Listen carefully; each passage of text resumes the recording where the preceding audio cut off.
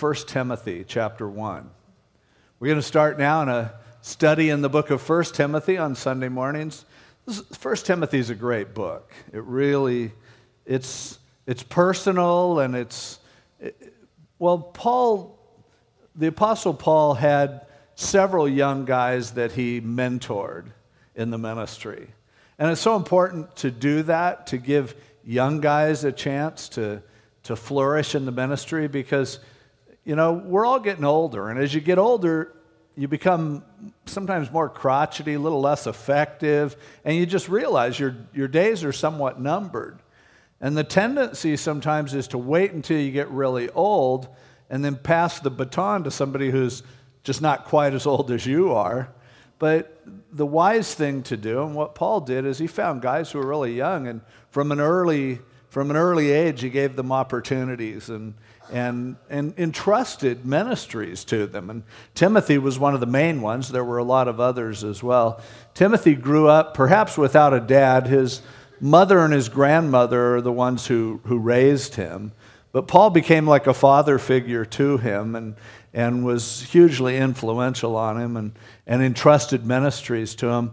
When Paul had been in Ephesus, which was a church that Paul stayed at for a long time, founded the church and really ministered to the people. But when Paul left Ephesus, he left Timothy to pastor that church. And so 1 Timothy is a letter that he was writing to him to remind him of things that mattered. Remind him of things that he needed to take care of within the church as Paul had moved on. And it oozes with personal intimacy and care and trust and confidence and encouragement and all those things. But it was something that was important enough that was ultimately shared with all the church, and the Holy Spirit had inspired it, and it became a part of the Scriptures themselves, because there's that much that's here in these 6 chapters. And so it'll be a blessing to us. We're a part of the church.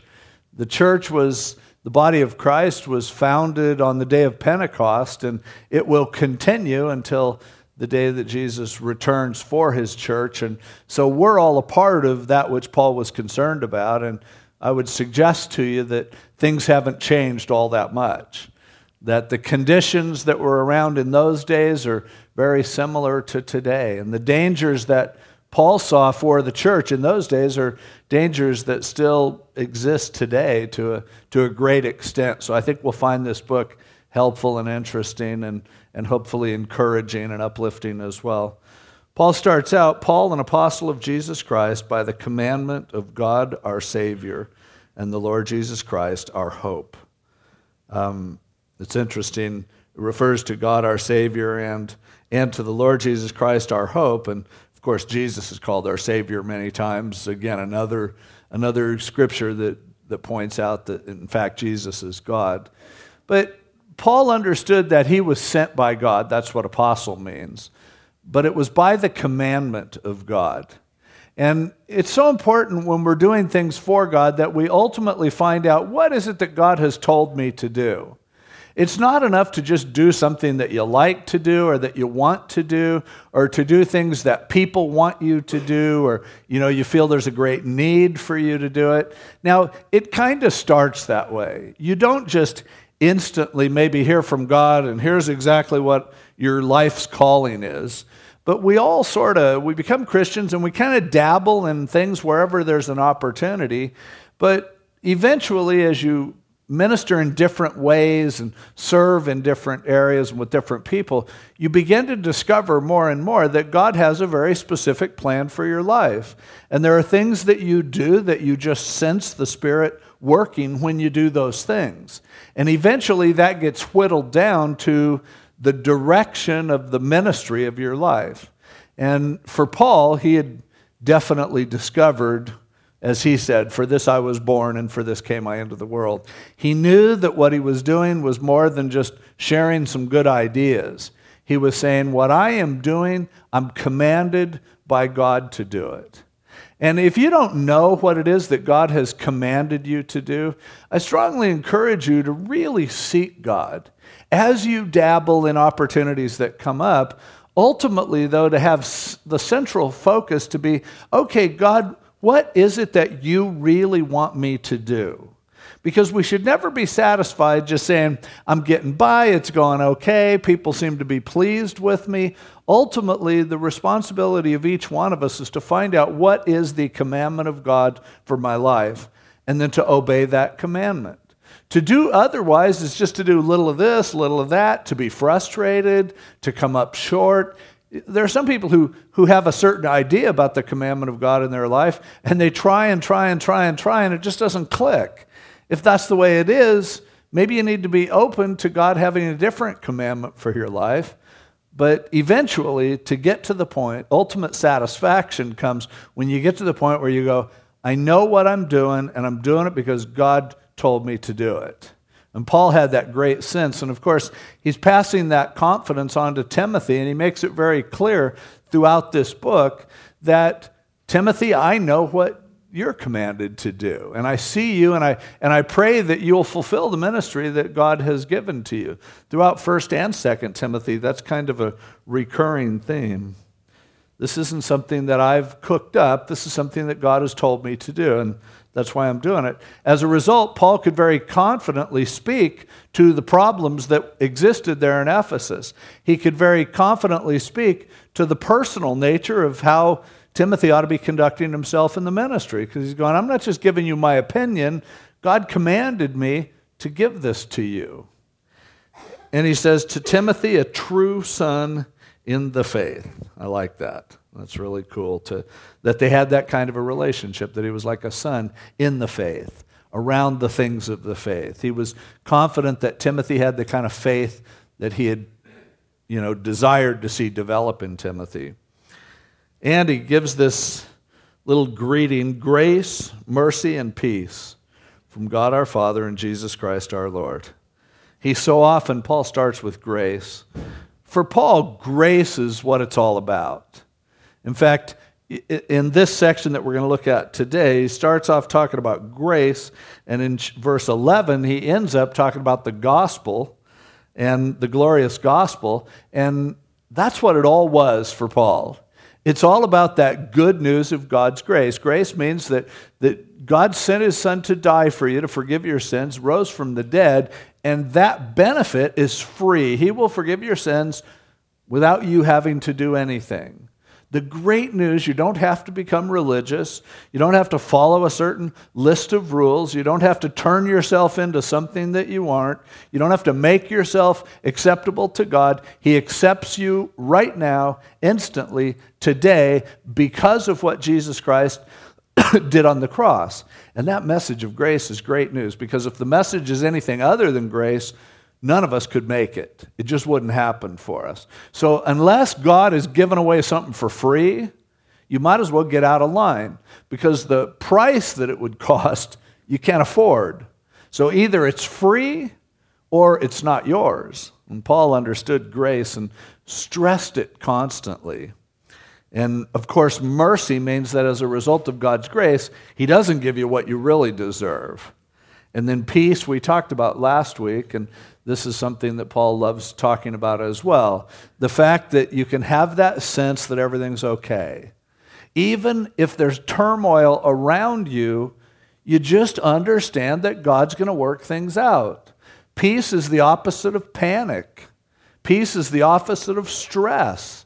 Peace is the opposite of being all wound up, all tight, and being nervous and biting your fingernails. And Paul understood, even as tough as life is, he said, when you understand grace and mercy, you'll end up being at peace. You know it's going to be okay. You're not going to be panicking. And so after giving this little blessing from God and the Father and Jesus Christ our Lord, he says, now he gets into his main topic of this book.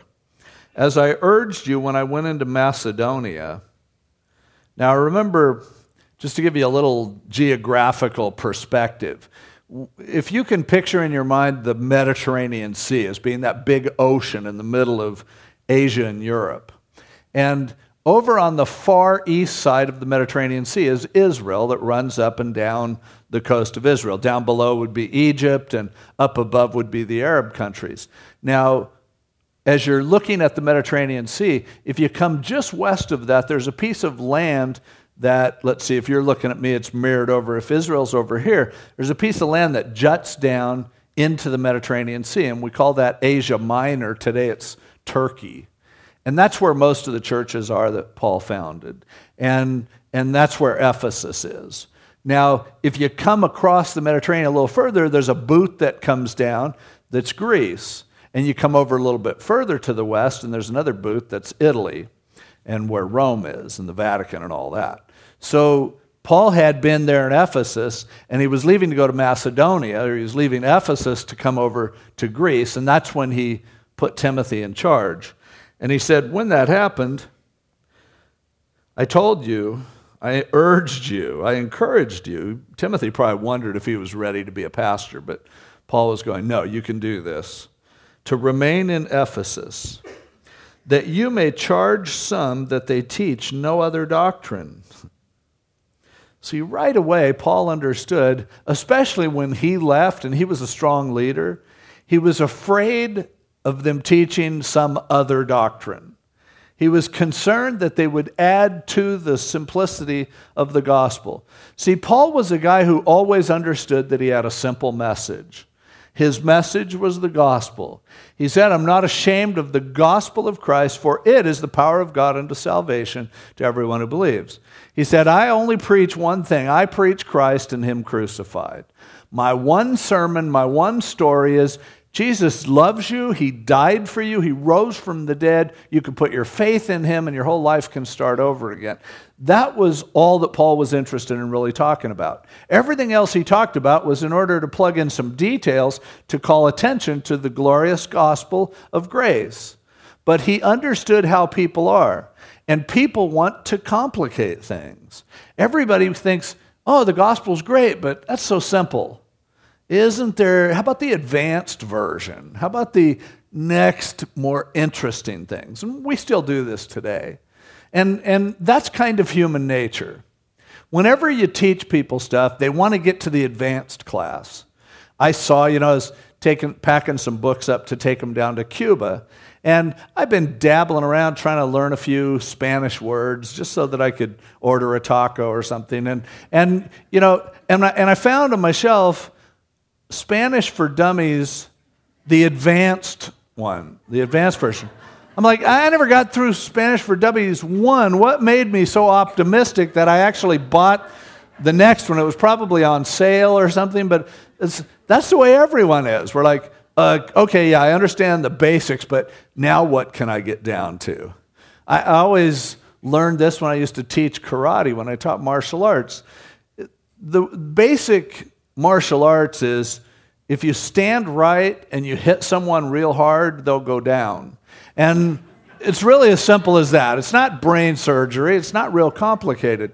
But you come to a karate class, people do not want to just keep throwing a punch over and over and over again because that's boring. They would like to learn how to do some Bruce Lee move they saw in a movie where you jump up and spin around twice and throw a hooking heel kick to the back of somebody's head, and that's just what people want. So they come in the first day and they want to, when do we get nunchucks or something, And it's like that everywhere. Somebody comes the first day of basketball practice, they want to know how to dunk like Michael Jordan.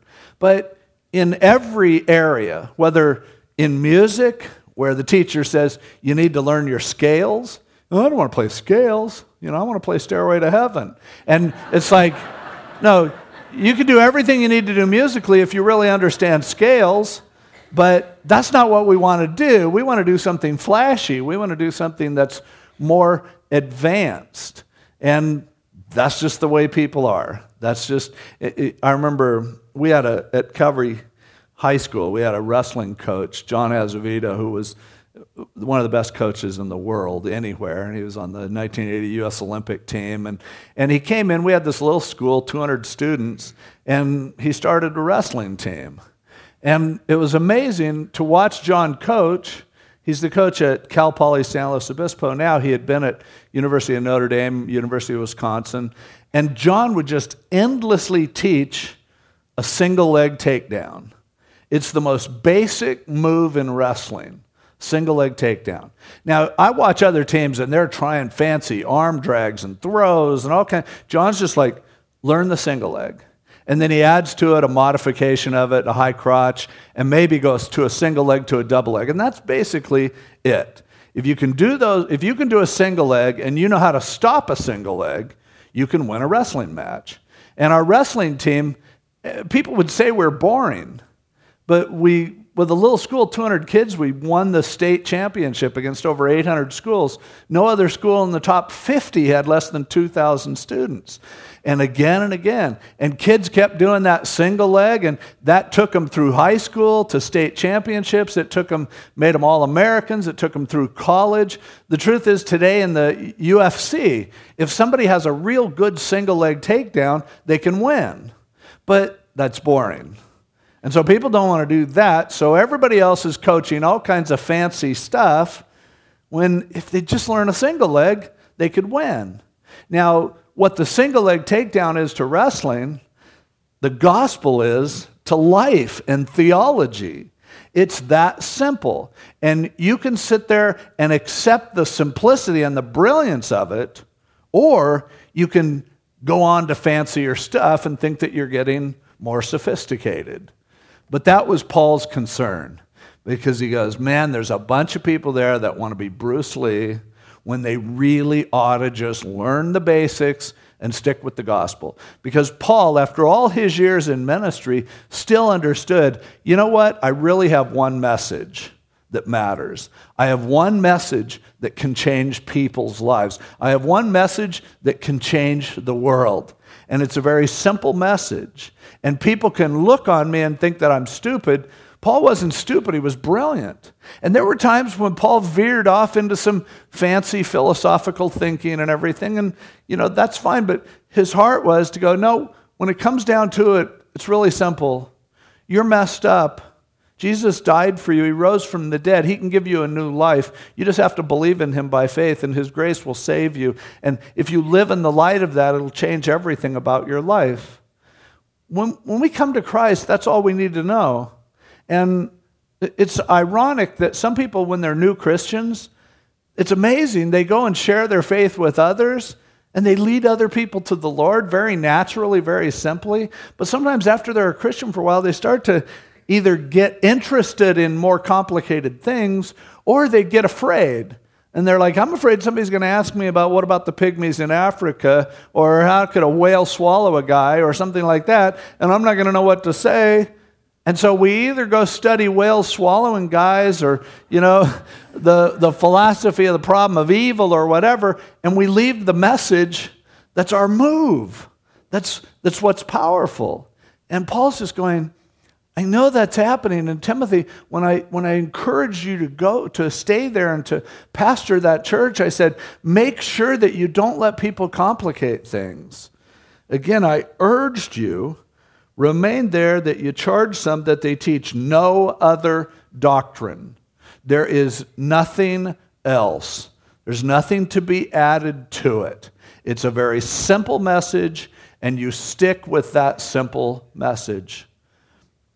I'll have to confess, I've spent a lot of time in my life complicating things, having discussions that were fruitless, getting distracted from the simplicity of the gospel so that I could impress people with how smart I was, so that I could enjoy that kind of banter that goes back and forth to discuss all the deep problems.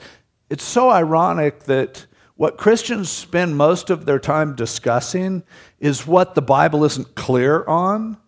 Now, if God isn't really clear on it so that good people can disagree on an interpretation, should that be where we spend our time?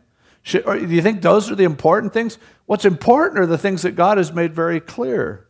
Now, Paul goes on, and he says, nor give heed to fables and endless genealogies, which cause disputes rather than godly edification, which is in faith.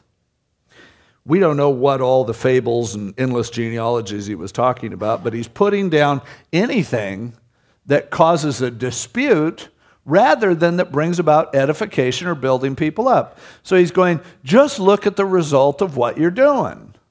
Is it ending up getting you in some great fights? Or is it building other people up? Does it seem to be giving them something that helps them? And the key phrase there is, at the end of the verse, godly edification, which is in faith. Faith means that you believe something because God said it, and even though you don't have all the evidence and you don't have all the answers, you trust Him, and therefore you're choosing to accept what He has to say. Faith does not mean that you understand it all, that you can solve it all, that you can win every argument. In fact, it's the opposite of that. Faith means that you're secure enough that you don't feel like you have to have all the answers, that you know what you know. And that's the power that started the church. I think of Peter and John when they came to the temple there in Acts chapter 4, or Acts chapter 3, and then were answered to the authorities in Acts chapter 4. There's a lame guy sitting there. He hasn't walked his whole life. And he goes, hey, can I have some money? And Peter and John looked at him and they said, we don't have any money, but we'll give you what we have. And the guy's like, oh, great. Another guy giving me advice instead of money. But they said, in the name of Jesus Christ, stand up and walk. Okay. He stood up and walked. Then the guy starts jumping around, dancing. He's all excited. People are going, hey, how come you can walk now? He's like, I don't know, ask those guys. So they go to those guys and they said, well, it's because of Jesus. So they called them on the carpet. The religious leaders brought him in, and they're like, we got to get to the bottom of this. And Peter said, so there's a guy whose whole life was messed up, and now he's running around. You have a problem with that? You want to know the explanation? Well, remember Jesus? Just a few weeks ago, you guys killed him. He was the fulfillment of what the Bible was saying the Messiah would be. And what we know is this. He died and he rose again. He ascended into heaven. And it's by his power that this lame guy is walking. We don't have any other explanation other than that. You guys may know the Old Testament better than we do. You have all these qualifications. The high priest was there. The former high priest was there. And it's like they just said, look. And the religious leader said, well, tell you what, just shut up about Jesus, okay? And Peter said, well, you tell me. If God's telling me one thing and you're telling me another thing, what should I do? And besides that, all I'm doing, we are just telling people what we saw and heard. That's it. You want to argue with that? Argue with it. But we're witnesses, that's all. We're not going to, trying to overthrow you guys. We don't have some kind of an agenda. Yeah, you're way more educated than we are, but I know what I saw. I know what happened to me. And see, ultimately, that's the kind of faith that saves people. By grace are you saved through faith, and that not of yourselves, it's the gift of God, not of works, lest anyone should boast. Religious people will miss the message almost every time because they don't want to have faith. They want explanations for everything. And the more you try to get explanations, often what you'll do is you'll leave the beauty of what that faith always is. Now, there are some people who just love disputes. But is that what God is calling us to? There are many people who use that verse in Jude where he says, contend earnestly for the faith. And they're like, yeah, I'm contending earnestly. Contend earnestly for the faith. For the fact that you just need to believe it. You tell what God has done. What's the faith? And so often what we want to do is like get the most brilliant philosophers to address all the philosophical issues that are involved. We want to discover through science that new piece of information. We want people who are digging in the ground to find the ark. And, if we could just find the ark in Ararat, imagine how many people. No, people don't get saved from evidence. People get saved by faith. And hey, I hope they find the ark. I'd love to see Noah's ark, the Ark of the Covenant, and whatever. That'd be great, but is that really what's important? Is that really what matters? If I even take an atheist and I can talk to him philosophically enough to get him to go, you're probably right, I'm not an atheist. I'll tell you what, I'll be an agnostic. And I'm like, yes. Even to go, okay, I believe there's a God who must have been involved in the design of the world. If that guy doesn't accept Jesus Christ as his Savior, I wasted my time. And he's doomed forever. And Paul understood that. And he's saying, you can either teach the truth and present it to people by faith, or you can get yourself in arguments, and that's going to get you nowhere. That's a dead-end street, and it always is. And please don't get me wrong. Like I say, I love to argue. And I like thinking deeply because I love I like to confuse people or make them feel, maybe, or whatever, but it's never saved anyone. It only either causes me to go, ooh, that's a good one, I better come up with a good answer for that. And then I go do it, and by that time, they're not even interested anymore. But people don't get saved from that kind of stuff. Paul goes on to say, here's the purpose of the commandment. Here's what we're preaching. Here's what comes from real working of the Holy Spirit. The purpose of the commandment is love. From a pure heart, from a good conscience, and from sincere faith. Anyone who's arguing theology and it doesn't come across like real love, from a pure heart, a good conscience, a sincere faith, they're contrary to the message that can change the world. People may end up thinking, well, they're pretty smart. But they're not going to make a difference in people's lives. The bottom line of Christianity is a life of love. Paul said that over in 1 Corinthians 13. You can do all this other stuff. You can have so much faith you can move mountains. You can speak in the tongues of men and angels. You can give yourself so much that you give your body to be burned. But if you don't have love, it's not going to matter. If there are two approaches and one of them is loving and one of them isn't, the one that isn't from God. Now, there are a whole lot of people who reject Christianity because they see how many weirdos there are in Christianity. They see the fanatics, they see the people who are just, it seems like when you really get into Christianity, it like turns you kind of nuts. But that's a mistake.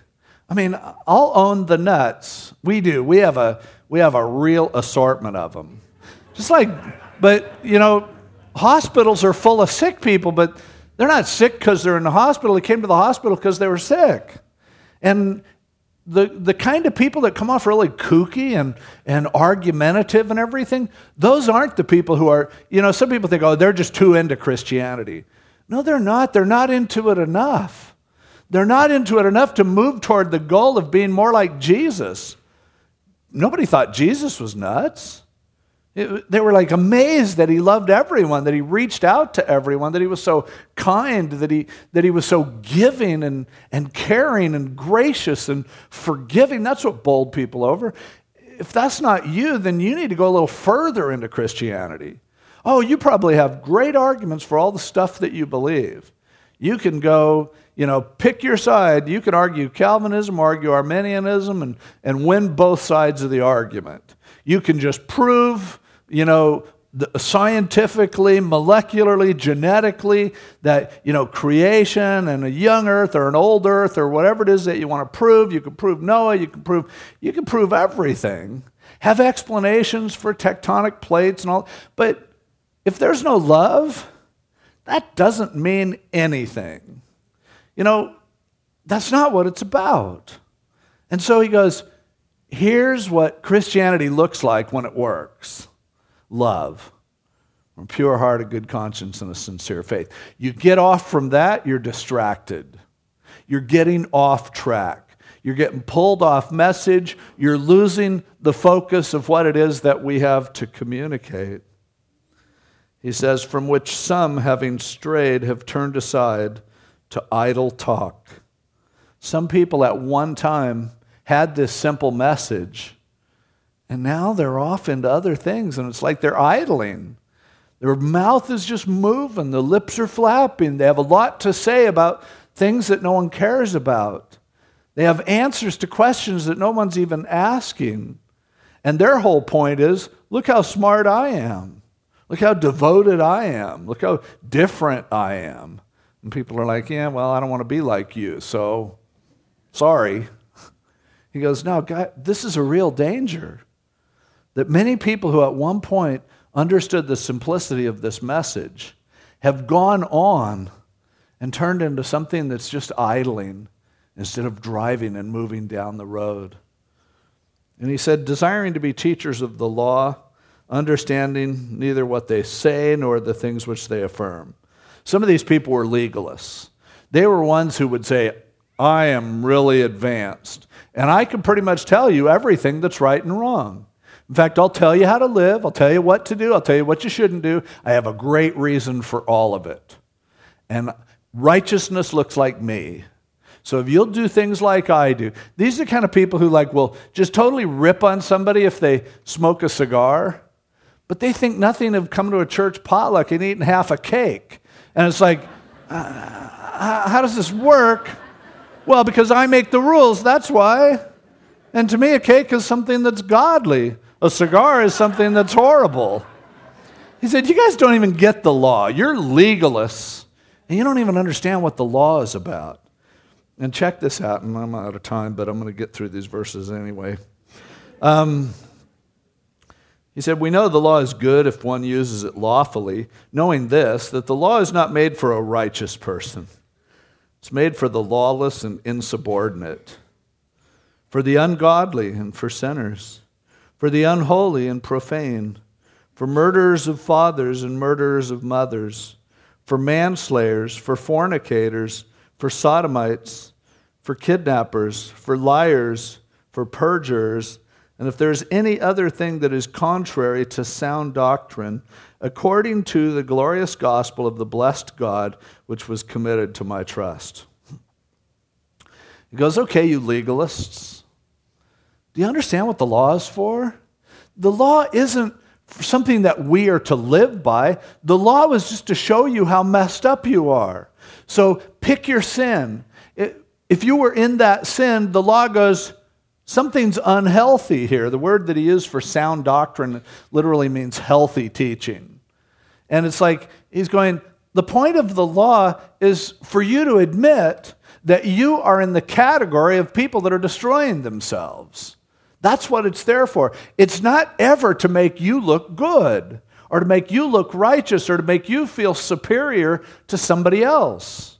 To use the law in that way is to miss the point of the law. The law is the perfect setup for grace. And grace is the message. Grace is the truth, the gospel, the good news. That's what matters.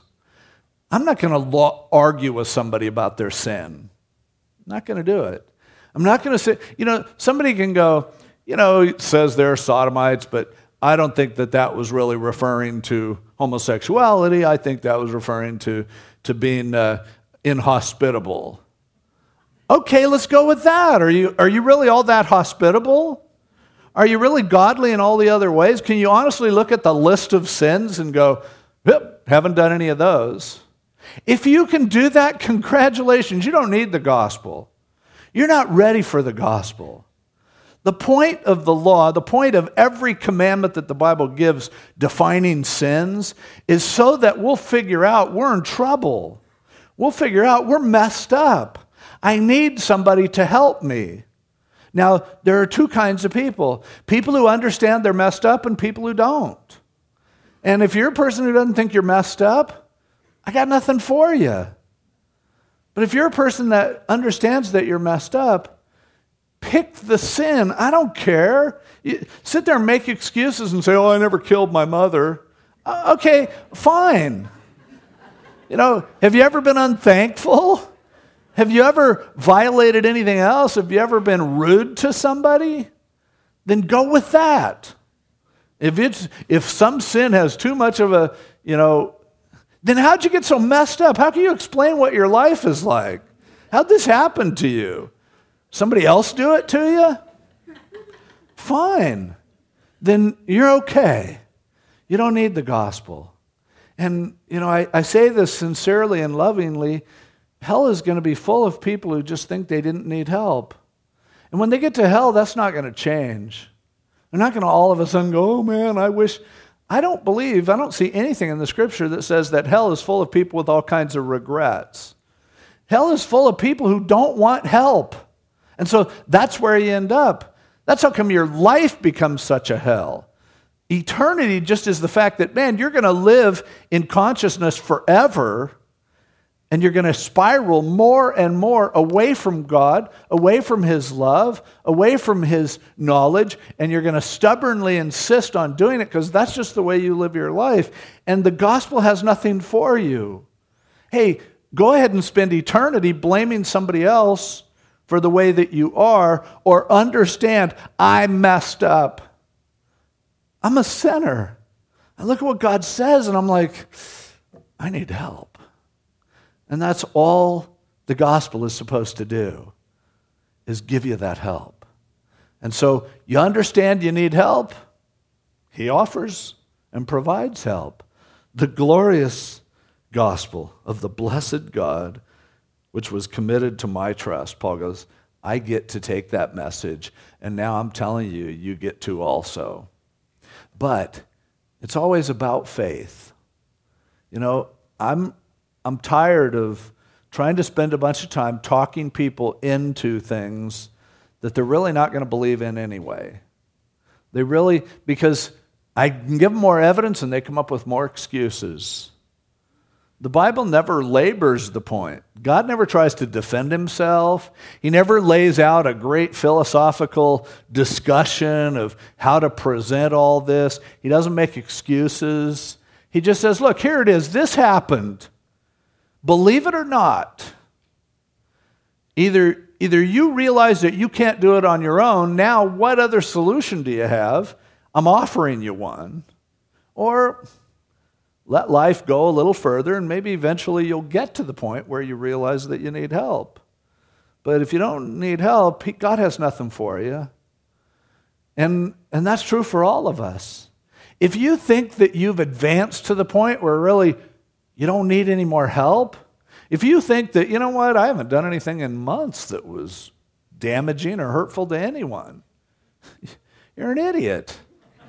But fine, go ahead and believe that. Because the gospel is only good news to people who know they're messed up. You quit knowing that, you lose. And you want to have an argument, you win. I don't care. I don't get paid by commission, like on how many piecework, how many people come agree with me on my faith. You believe it or not. If you don't see in my life and in the lives of others around you, if you don't see that Jesus really does a job of turning us around, oh well, sorry, this is the only message we have. I don't have any idea about how to fix the world other than the gospel. I don't really have any interest in trying to fix the world without the gospel. I'm a one-trick pony. That's the gospel. Love to break that phone. But see,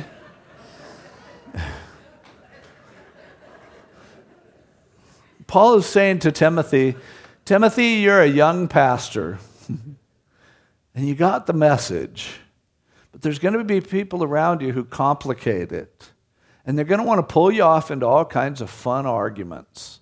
And they're going to want to, Pastor, I think we need to teach a little bit more of this. I think we need a little more politics or a little more science or a little more this or a little more that. He goes, no way. Paul's going, I'm an old dude, and I'm telling you, I haven't found anything that changes people's lives like the gospel of Jesus Christ. And that's what matters, and that's what you are to teach. And don't get distracted by anything else, and don't argue about anything else, and don't run the risk of winning arguments and losing people's souls. Stick with what you know. Stick with the simple truth of what Jesus Christ did on the cross.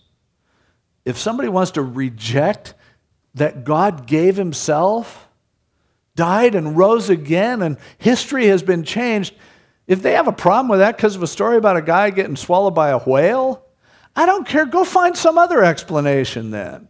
Go fix your life some other way. But faith is either you believe what God says or you don't. And, there are all kinds of things. After studying the Bible, really, myself personally, for over 50 years, so I started reading the Bible when I was 2, and seriously, ask my mom. But believe me, there's all kinds of stuff in here I don't understand. And there are going to be all kinds of things in here that you don't understand. But I believe all of it. And I know what the gospel is. I know you enough to know you're sinners. And I know Jesus.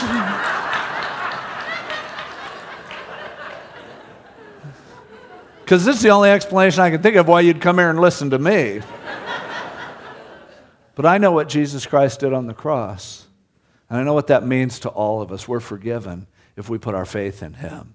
And we can live free and peaceful and under His mercy and His grace. And we can be loved and we can love others. We're set free to do that. The opportunity is there. He hands it to us. And that's the only message I know of that's worth spending time on, that's worth sharing with others. A simple, profound message that has changed the world, that has changed each of our lives who have put our trust in Him. Let's pray. Lord, thanks for your word.